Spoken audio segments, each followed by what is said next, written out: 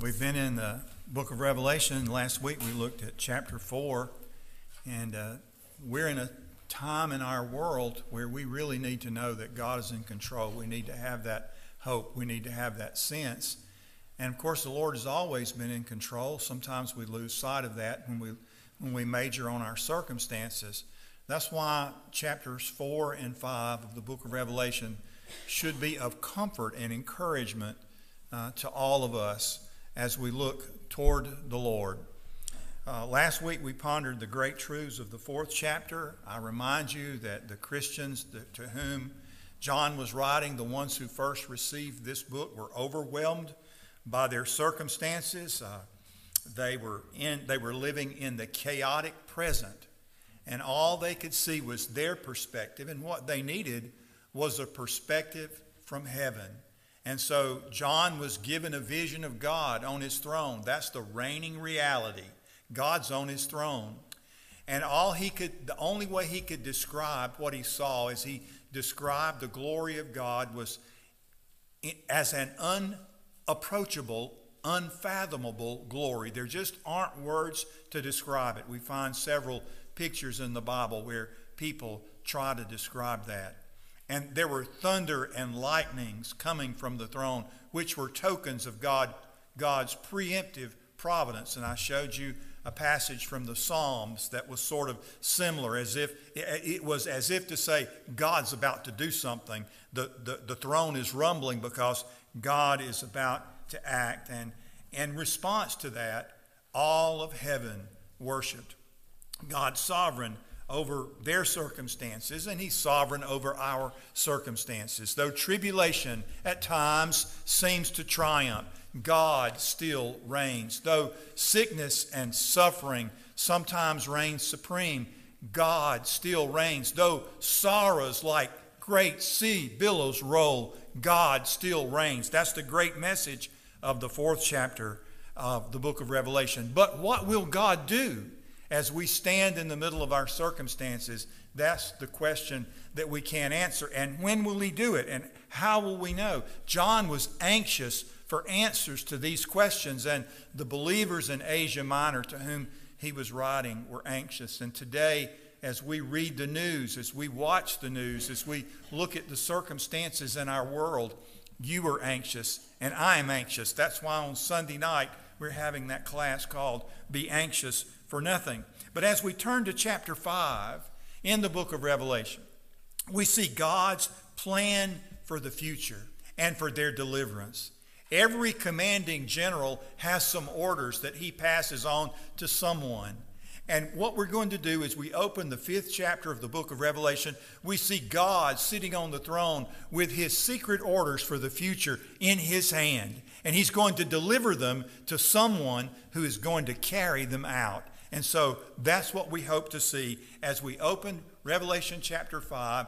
Read that first verse. I'm going to read them one at a time to begin with and outline the passage for you. I'll be reading today from the New English Bible. All right, here we go. Then I saw in the right hand of him seated on the throne a scroll written within and on the back and sealed with 7 seals. Now, first, number 1, we just see simply a sealed scroll. That's the picture we're supposed to see. That's all you need to see. That's all you need to know. What this is, though, this is the map that leads to the treasure of what God is about to do. These are God's secret orders. Now, normally, a scroll was written on the inside only, but this one is so full of information that it's written on the inside and on the backside, and it's sealed with 7 seals. Remember, this number 7 in the book of Revelation has great significance. It does not have so much, its significance does not lie in its mathematical value as much as in its symbolic value.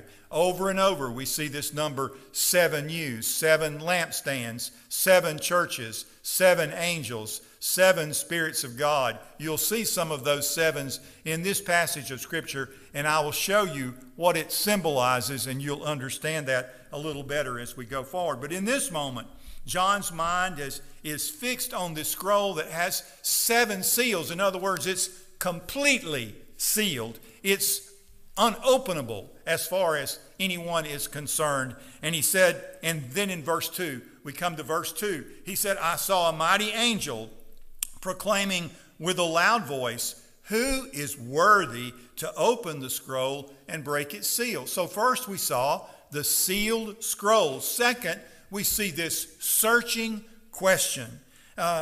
Imagine now, here's an angel who's calling out, sending out this call. He says everywhere, it goes everywhere to anyone in heaven, anyone, anywhere. And so that voice, imagine what that voice must have been as it echoed throughout the universe. Now what we're seeing here is simply a drama that heightens our sense of desperation on the one hand, where the answer is going to come from. When are we going to know? If nobody can open this thing, how are we ever going to know God's plan? When is God's plan ever going to unfold?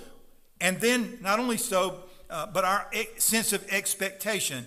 So this traumatized John to find out that no one is worthy to open this scroll. So verses 3 and 4, as we continue to read, no one in heaven or on earth or under the earth was able to open the scroll or look into it.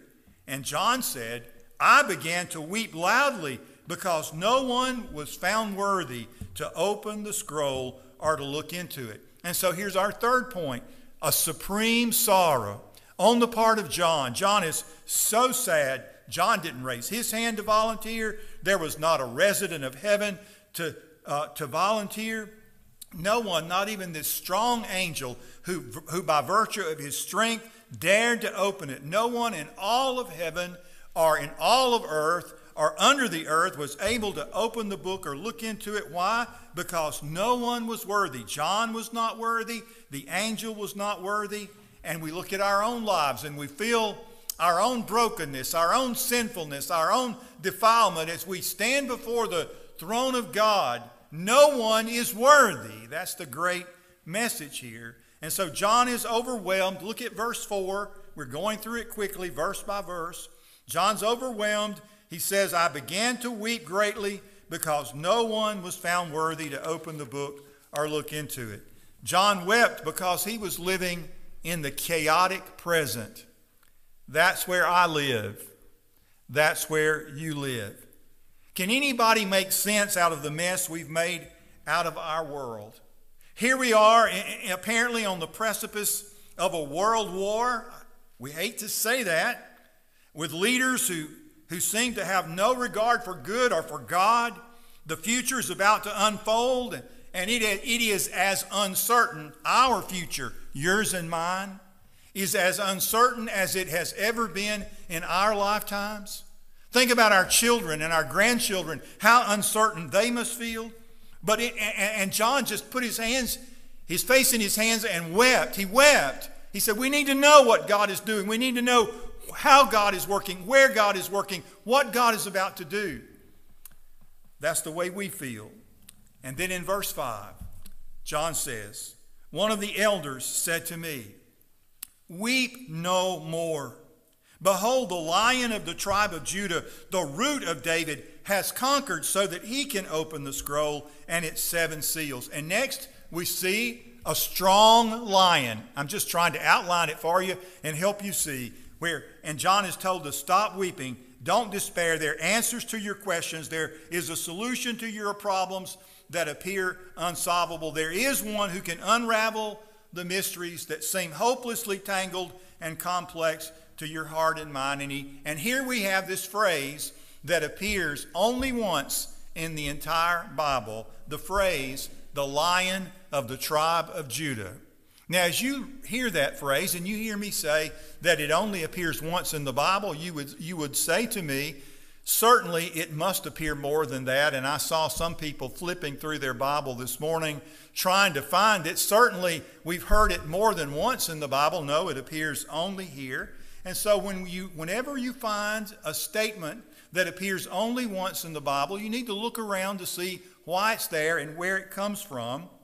And so we find out that it actually comes or has its beginning in the book of Genesis. So to understand something in the last book of the Bible, we have to go all the way back to the first book of the Bible, to the 49th chapter of the book of Genesis. If you want to open your Bible there, we'll look at verses 9 and 10.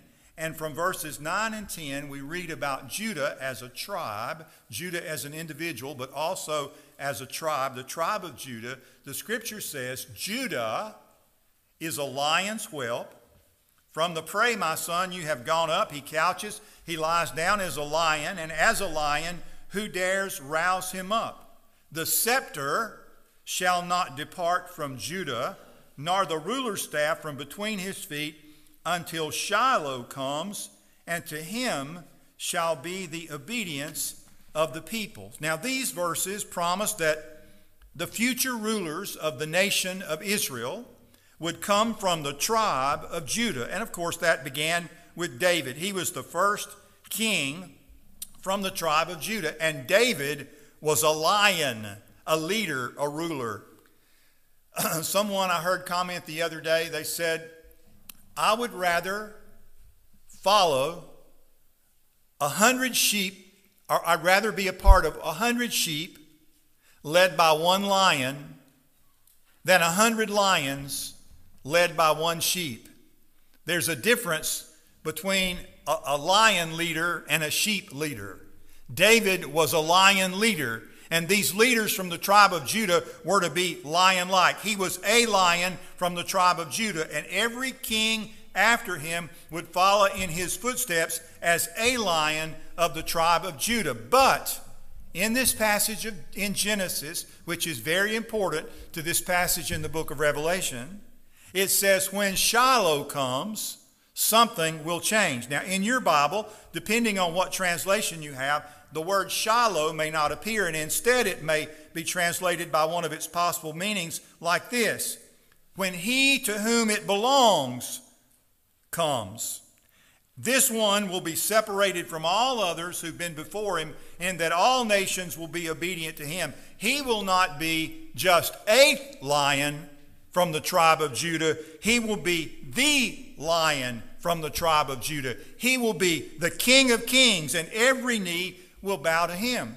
So Jesus is the lion from the tribe of Judah. He is the promised Messiah for whom the Jews hoped, and to whom the Jews should put in whom the Jews should put their hope today. Jesus, the Messiah, the lion of the tribe of Judah, he is their conquering king. So John is told to weep no more. Behold, the lion of the tribe of Judah, the root of David, has conquered so as to open the scroll and its 7 seals. He's the one who can make sense out of the mess that we've made out of our world. Now he's further described here as the root of David. This is also the only time in our Bible where this expression is used, where this title is given to anyone. And so to find a reference to this or to understand it, we need to go to the book of Isaiah, to chapter 11, and look at verses 1 through 4 and then verse 10, where the Bible predicts a time in the future when a shoot will spring from the stem of Jesse. Jesse, by the way, is the father of David. And a branch, a single branch from his roots will bear fruit. And now, remember we talked about the 7 spirits of God. The only place in the Bible where God's Spirit is described in its 7-fold fullness, where it comes close to that, is in this passage, where we find reference to the Spirit of the Lord described in 7 different ways. The Spirit of the Lord will rest on him, the Spirit of wisdom, the Spirit of understanding, the Spirit of counsel, the Spirit of strength, the Spirit of knowledge, and the fear of the Lord. And he will delight in the fear of the Lord, and he will not judge by what his eyes see, nor make a decision by what his ears hear. But with righteousness he will judge the poor, and with fairness for the afflicted of the earth. And he will strike the earth with the rod of his mouth, a reference we've already seen in the book of Revelation. And with the breath of his lips he will slay the wicked. Also a future reference in the book of Revelation. In verse 10 of chapter 11 of Isaiah, the Bible reads, "In that day, the root of Jesse," he's called here in the book of Revelation, the root of David, "the root of Jesse will stand as a banner for the peoples. The nations will rally to him, and the place of his rest will be glorious." Jesus is the Lion of the tribe of Judah. Jesus is the root of David. And the Bible says here that he's conquered. So there's no reason to weep. There's no reason to worry. He's won a decisive victory over the forces of evil. When did that happen? Where was that battle fought? Who was there to see it take place? So John wants to know. And so he turns to look at this lion. Wouldn't you? "Behold, the Lion of the tribe of Judah, the root of David." And so we look at verse 6. Now we're in verse 6. Please look. As he turns to look at the lion, and he says, "Between the throne and the four living creatures and among the elders, I saw a lamb standing, as though it had been slain, with 7 horns and with 7 eyes, which are the 7 spirits of God sent out into all the earth." So here's the next point. He sees not a lion, but a slain lamb standing. How does a lion become a lamb? Well, there's no magic here. These are simply symbols to identify who Jesus is, what battle he fought, and how it was won. It's the battle he fought on the cross as the Lamb of God who takes away the sin of the world. Now, this is Veterans Day. This weekend we're remembering and honoring our veterans. And we know that many veterans come home with the scars of war. Some of them you can see. Some of them you can't see. Here is one who's come from a battle, and he bears the scars of the battle. It says the lamb was standing, but it bore the marks of battle. It was standing as if slain. Now, this word slain here is not a nice word. It's not an ugly word, but the primary meaning of the word slain means to butcher or to slaughter or to kill. But instead of the lamb being slain, the lamb is standing. Now, by the way, the fact that he has 7 eyes and 7 horns and the 7 spirits of God, 7, remember, is not so important mathematically as it is symbolically.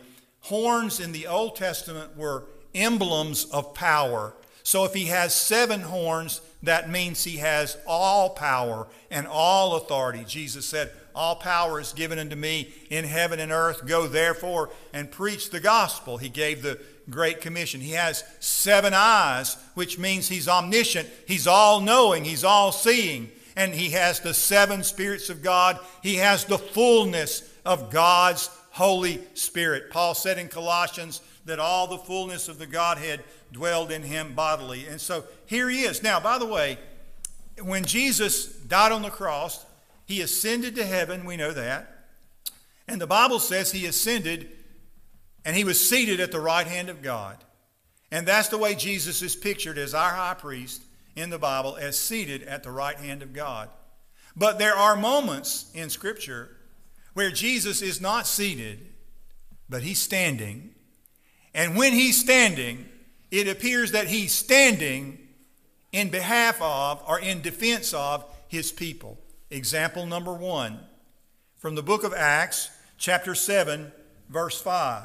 Stephen is about to be stoned, and the Bible says in Acts chapter 7, verse 55, that Stephen, being full of the Holy Spirit, gazed intently into heaven and saw the glory of God and Jesus standing at the right hand of God. Standing for Stephen. Standing to receive Stephen. And here in Revelation, as God's people on earth were suffering, facing an uncertain future, John saw a vision of God's glory, God on the throne, and Jesus standing before the throne of God, ready to take the scroll, break its seals, ready to bring history to its close, and bring God's people home. That's what he saw. That's what you should see. You should see a Savior who is not only sovereign over their circumstances, but is also sovereign over my circumstances and your circumstances, not ignorant or insensitive to your plight or to your struggles. So, all of us go through seasons of life. All of us do.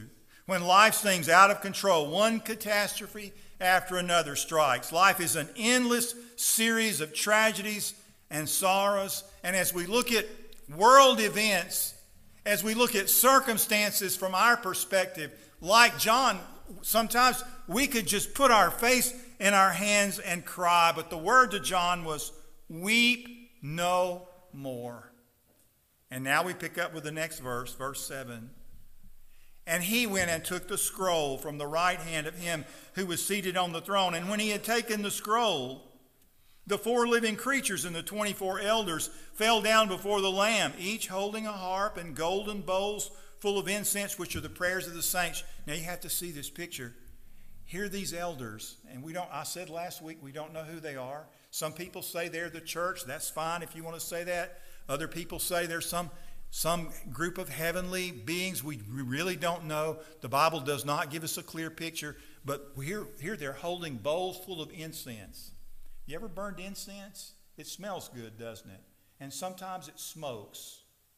And what does the smoke do? Where does the smoke go? Does smoke go up or down? It goes up. It rises.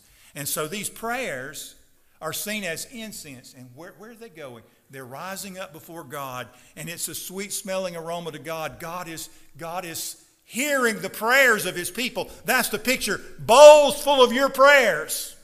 Bowls full of my prayers. You think, God's not hearing me. They're rising up before God.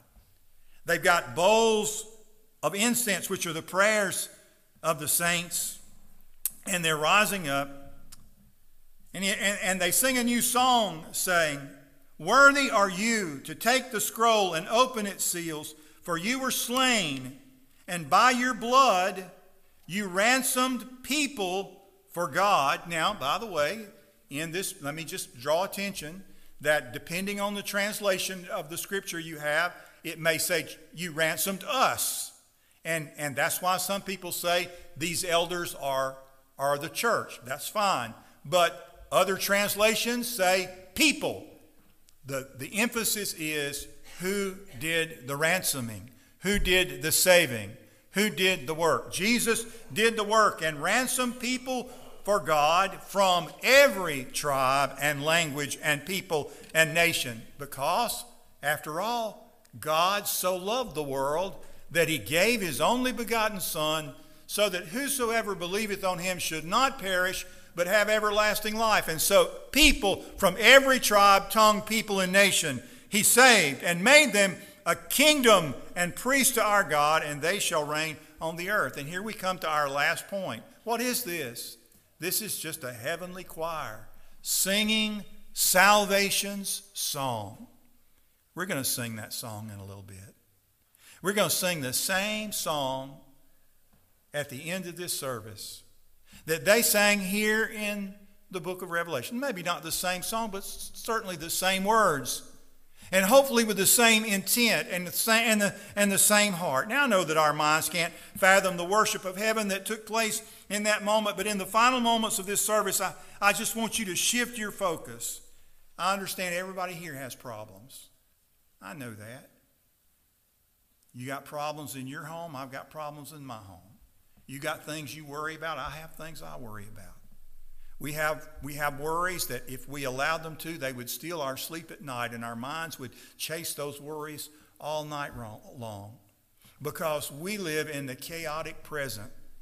And sometimes there's more chaos in your life than there is at others. That's just true in every life. Where do we look in moments like that? Where do we find our hope? Who has the answers to our problems? Who has the solution? When will we see these solutions? Who holds the future, by the way? Do you see who took it? The secret plan of God for the future? Do you see who took it right out of the hand of God sitting on the throne? It's in the hands of the Lord Jesus Christ. He's the one who will unfold the future. He's the one who will open the seals that will bring the future, God's future plan for his people and his future judgment on the world to reality, Jesus has the future in his hands. But listen to me, what's very important here to understand so that you will be able to sing salvation song too, is to understand that not only does he have somebody's distant future in his hands, what these people in Asia Minor in these 7 churches needed to know is that he had their future in his hands. And what's really important for you to know is that he has your future in his hands. Your future is really uncertain. You just don't know how uncertain it is. If you're here today and you're past 60 years old, you know that your future is uncertain because you got more questions than you ever had. You don't know how it's all going to work out because whatever plan you were working doesn't work. And you know you can't make a plan for the days ahead. But you know, if you're here and you're 25 years old or 35 years old or maybe even 40 years old, you think you can draw out a plan that will get you from point A to point B. Well, you're going to find out it doesn't work that way. But who you can trust is the Lord Jesus Christ, who has a plan and a purpose for your life. And he will work that purpose out for you if you will trust him. So let's read the rest of the chapter. Then I looked, and I heard around the throne and the living creatures and the elders and the voice of many angels, numbering myriads of myriads and thousands of thousands, saying with a loud voice, "Worthy is the Lamb who was slain to receive," and you can count them here, 7 of them. I wonder why there's 7. "Power and wealth and wisdom and might and honor and glory and blessing. And I heard every creature in heaven and on earth and under the earth and in the sea and all that is in them saying, to him who sits on the throne and to the Lamb be blessing and honor and glory and might forever and ever." And the 4 living creatures said, "Amen." And the elders fell down and worshiped. Man, that's all you can do. When you see who God is and you see what he can do and what his plan is, you just worship at his feet and you trust him, because what else can you do? Who are you trusting in? Are you trusting in your wisdom? Are you trusting in your strength? Do you think that you're worthy? None of us are worthy, but he is worthy of our worship. And so this morning, as we close this service, we want to join in singing the words of this scripture, a song that some of you will know. You don't realize you know it until you start. You may not have even put it with this passage of scripture until we sing it. But as we do, I hope you will sing it with an understanding that God not only has the distant future under his command, but he has your future under his command. And he's worthy. He is. Let's stand as we sing. If you need to respond, you respond. This is our invitation.